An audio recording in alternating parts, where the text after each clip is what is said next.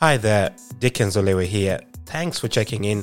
This interview is part of a 10-part special series about how the media in Africa covers politics, governance, and elections. With my guest, we'll explore the challenges and ideas of how journalism can support, not undermine democracy. So look out for the other interviews on your podcast feed. Let me know what you think about this series. Okay, here's the pod. Enjoy. I don't think we've learned the lesson that clicks don't actually mean people are reading quality journalism. So we still need to get to more nuanced metrics.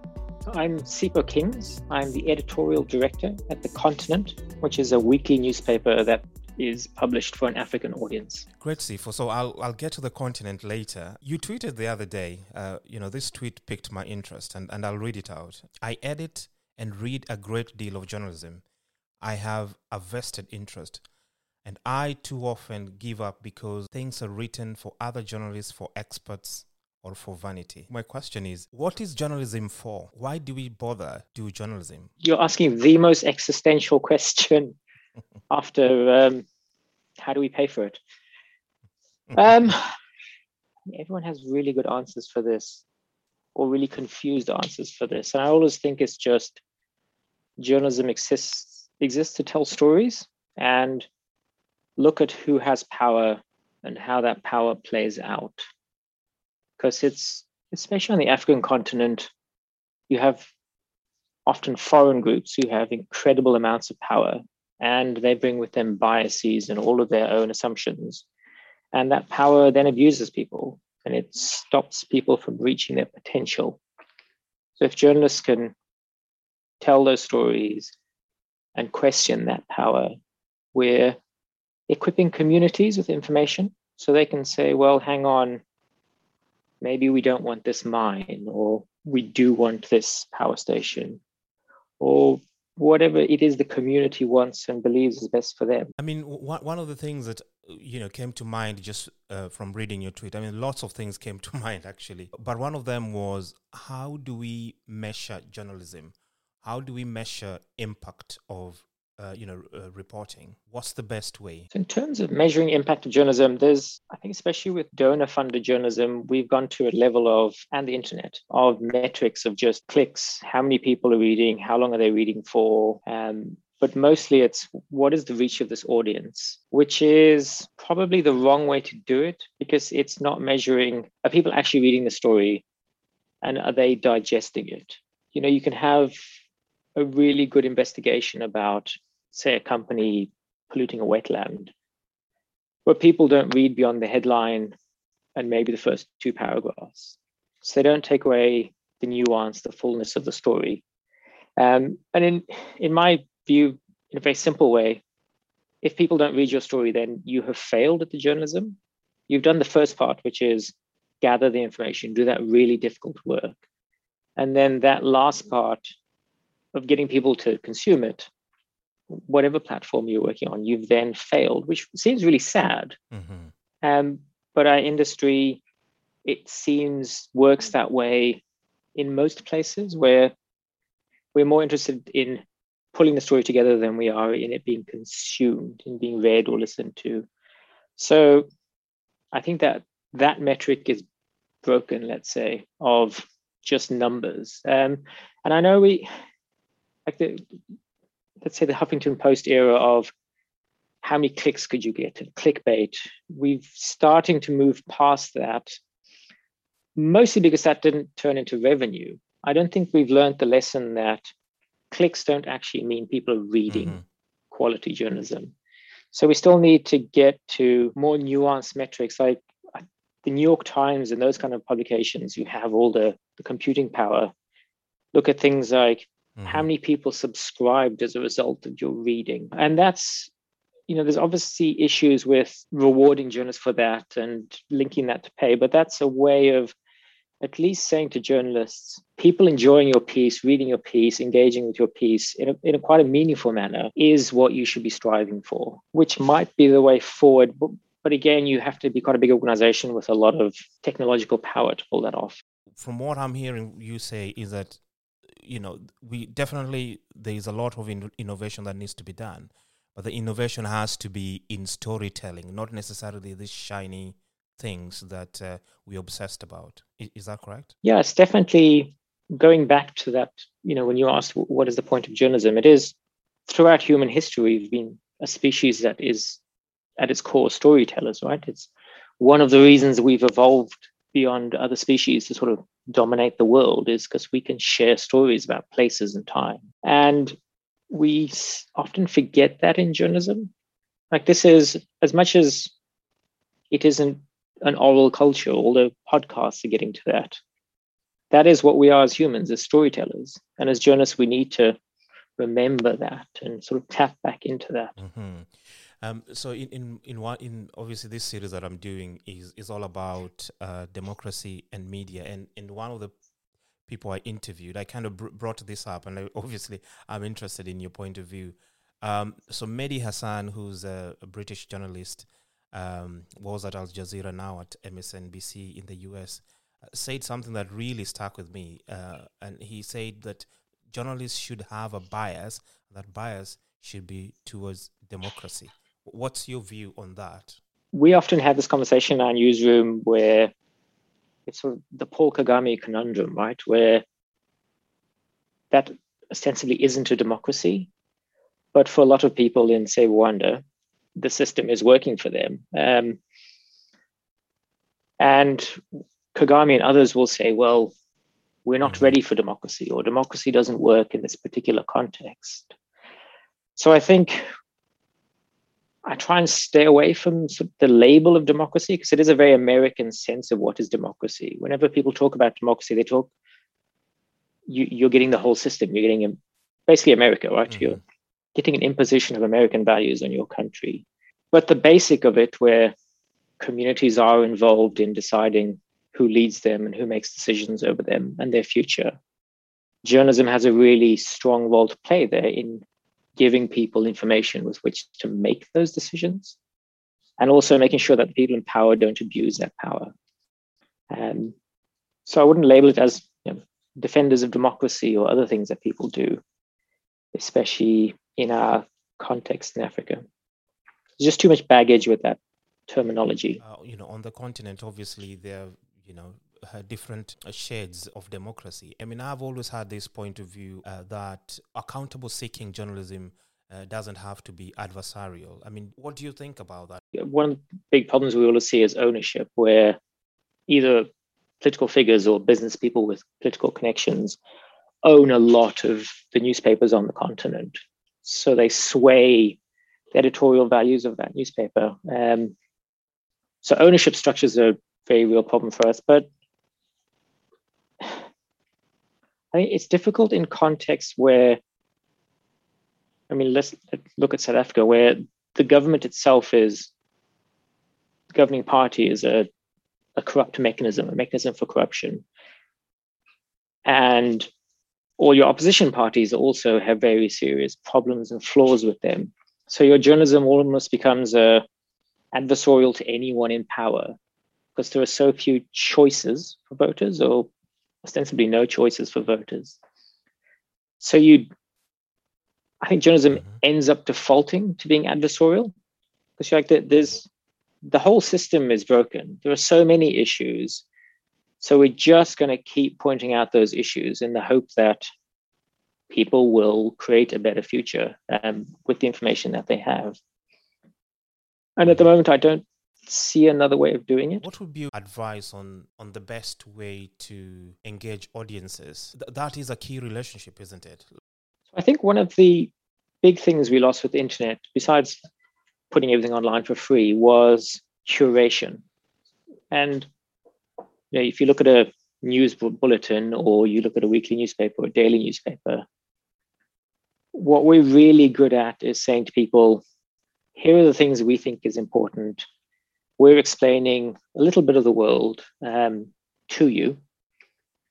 So you don't have to be overwhelmed all the time. You don't have to sit on Twitter, let's say, all the time and just keep absorbing information. You can trust the professionals to have this for you. And I think that's something we need to consciously do more. So it is that idea of storytelling, but you're storytelling through on a half an hour news segment or a 30-page newspaper. And in my experience, that's what people then want, because they know they can come to this one thing, they can pick it up or they can listen to it and get a snapshot of the world. And that really works because we're all overwhelmed. We can only give so much time towards paying attention to what's happening or the latest crisis. Mm-hmm. So it is that. And also not being afraid to show readers that you are professionals. Mm-hmm. Like journalists are really good at taking vast amounts of information and boiling it down and hopefully giving that to audiences in a really interesting, readable, relatable manner. Let's talk about elections, because you have in South Africa elections in the next a few weeks. How is the media in South Africa approaching the coverage of this election? Are you seeing some sort of like change in how the election is, they cover elections, or what are you seeing there? So I think that the base problem is that the economic problems of the industry means there are fewer reporters with fewer resources, right? So your coverage, I think there's a universal truth, is more based on cities and elites and what are politicians saying. So we just have talking heads talking about whatever they think is important. But what is encouraging is, and I think this is a result of things like Brexit and the Donald Trump election, where media missed it. They missed big trends because they didn't speak to communities, because they were just talking to the figures that are controversial and trend. And what we are seeing, which is good, is more going to communities, talking to communities, and trying to get a sense of what issues actual people care about and how that will impact how they vote or how they'll demonstrate or how they won't vote. So it is, I think this is the story of journalism at this moment, where it is a moment of crisis. We're not doing a lot of things well, but there are lots of signs that we're learning lessons and trying to be better. We're talking about democracy here. But then if there's any other topic, crisis topic is climate change. What are the lessons there in terms of, how to best report such an existential issue as climate change, and to bring that in the conscience of the public, and also to the point where it influences politics? I mean, where are you with that? Or is it just the same problem as democracy faces on the continent? Whenever environment or climate reporters get together, and it's always the thing of how do you make audiences care, right? Because it's this almost never-ending story where things will get worse in the future, and we need to make decisions now to affect the future and to affect the present, right? And so in my experience in talking to other people, it is, again, the thing of telling stories about people. Like we're most interested in the experience of other people in different places and in the same places as us, for what we can learn from that and what we can learn about where they live and how their world works. So in climate, we often hook that around crisis, because it's, especially visually, it's a lot happening when there's a tornado or volcano or whatever is happening. And just hearing other people talking about their climate system or their environment, and then linking that to the bigger political story of, the US isn't reducing carbon emissions, or US companies are continuing to build all sorts of awful things. How is this affecting communities along the Sahel, for instance? So it is that, like, climate really lends itself to the sort of micro immediate story, and then zooming out to the why does this matter on a global scale in every single story, which is a nice metric of doing it. And then the other one, which isn't enough of this done and more needs to be done, is climate investigations, where, like, if you look at a big petrochemical companies, they systematically lobby and change public opinion in order to stop any action against them, right? And investigations by groups like ProPublica into this kind of thing have had a huge impact in changing the narrative around these big polluters. So more of that, of like treating climate as an investigative beat and a politics beat, So there's a lot of potential. There's also a lot of investment in climate reporting around the world. And unfortunately, mostly in big Western newsrooms where they're building climate reporting units and bureaus. We're not seeing it as much on the continent yet. I imagine we'll get there as we get more funding and more funded newsrooms. But at the moment, it's in Africa specifically, it's other people telling the story about us, not us telling our own story. It's kind of depressing hearing that. So are you kind of just saying that even when it comes to not just public policy, but, kind of political competition and just kind of competition of ideas in policies and manifestos? I mean, take South Africa, for example. Do you think that, this will probably be a factor, however minor, maybe in the next election? Are you seeing a rise in consciousness or not? Until politicians think they can lose votes because of a climate issue, they won't care, because that is their essential bread and butter. Right? Can I get more power? And at the moment, not. Climate just isn't an issue in conversations around election times. But at the same time, it depends how you frame it, right? So environment issues like access to water or local pollution or air pollution or children getting sick is always a big issue, especially in communities that are at the bottom end of the power structure. Mm-hmm. So in that sense, environment issues, which are climate issues, are always electoral issues, and especially during local elections rather than national elections. So it just depends how you frame it. Yeah, I want to ask you about the continent. That's my last question. But I want to go back to your tweet and especially the bit about how journalists are writing for experts and also for vanity. And I'm curious about whether you think the whole reward and awards system has also encouraged that. So in the award system, like you see it where there is a features category. And it's almost that, well, it is that thing of, this is the category for things that people read or were interested in reading or were well written. And there's every other category. So you'll have investigations or you'll have business reporting. And those are stories, and from my own experience, seeing all these finalists and the winners, those are stories that it's rewarding the job of pulling the story together.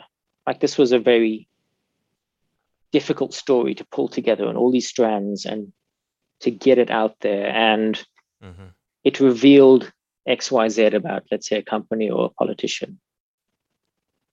It doesn't matter if anyone read it, right? That the fact that the story was published is rewarded. And I think that needs to change in terms of judges thinking, well, would I have read the story? When this came out, would I have actually read the story and would I have learned what it was telling me? And so like in the contents example, our stories are 300 words on a page, and the longest stories we run are 900 words. And even that we do very infrequently. And I don't ever see a 300 or 600 word story winning an award, right? Because we're always going to give a story that is 2,000 words long, where we go, well, 2,000 words is a lot more work, so we should give it more prominence. But people don't read 2,000 words. I don't. Like very rarely do you read something that's worth investing that much time, 10, 20 minutes of reading.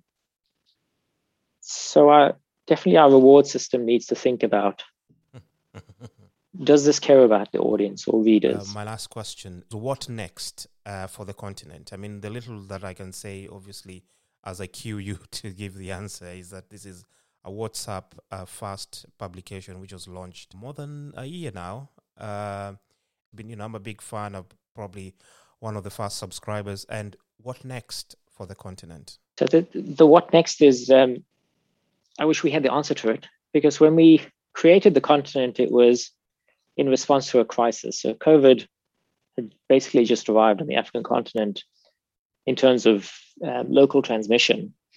And you were seeing newsrooms closing down because advertising models had collapsed even further. So we created it to ensure that there was a place for more journalism, and especially journalism on the continent about the continent, which was sort of being lost because of COVID. So since then, we've just been about keeping that going and refining that publication. So our 32 odd pages every week, making it better and better and getting funding to make sure we can keep. But because audiences have really taken to it, and we now have 15,000 subscribers every week, there's clearly a demand for that kind of journalism and people want to read it. So there are all sorts of opportunities, like creating a version in French for Francophone Africa, which often gets overlooked because, the New York Times and the Guardian and those places are publishing in English, or a Kiswahili version. There's all sorts of options. I know the potential is limitless, right? It's just time and mental health to make it all possible. This interview is part of a 10-part special series about how the media in Africa covers politics, governance, elections, and the impact this has on democracy on the continent.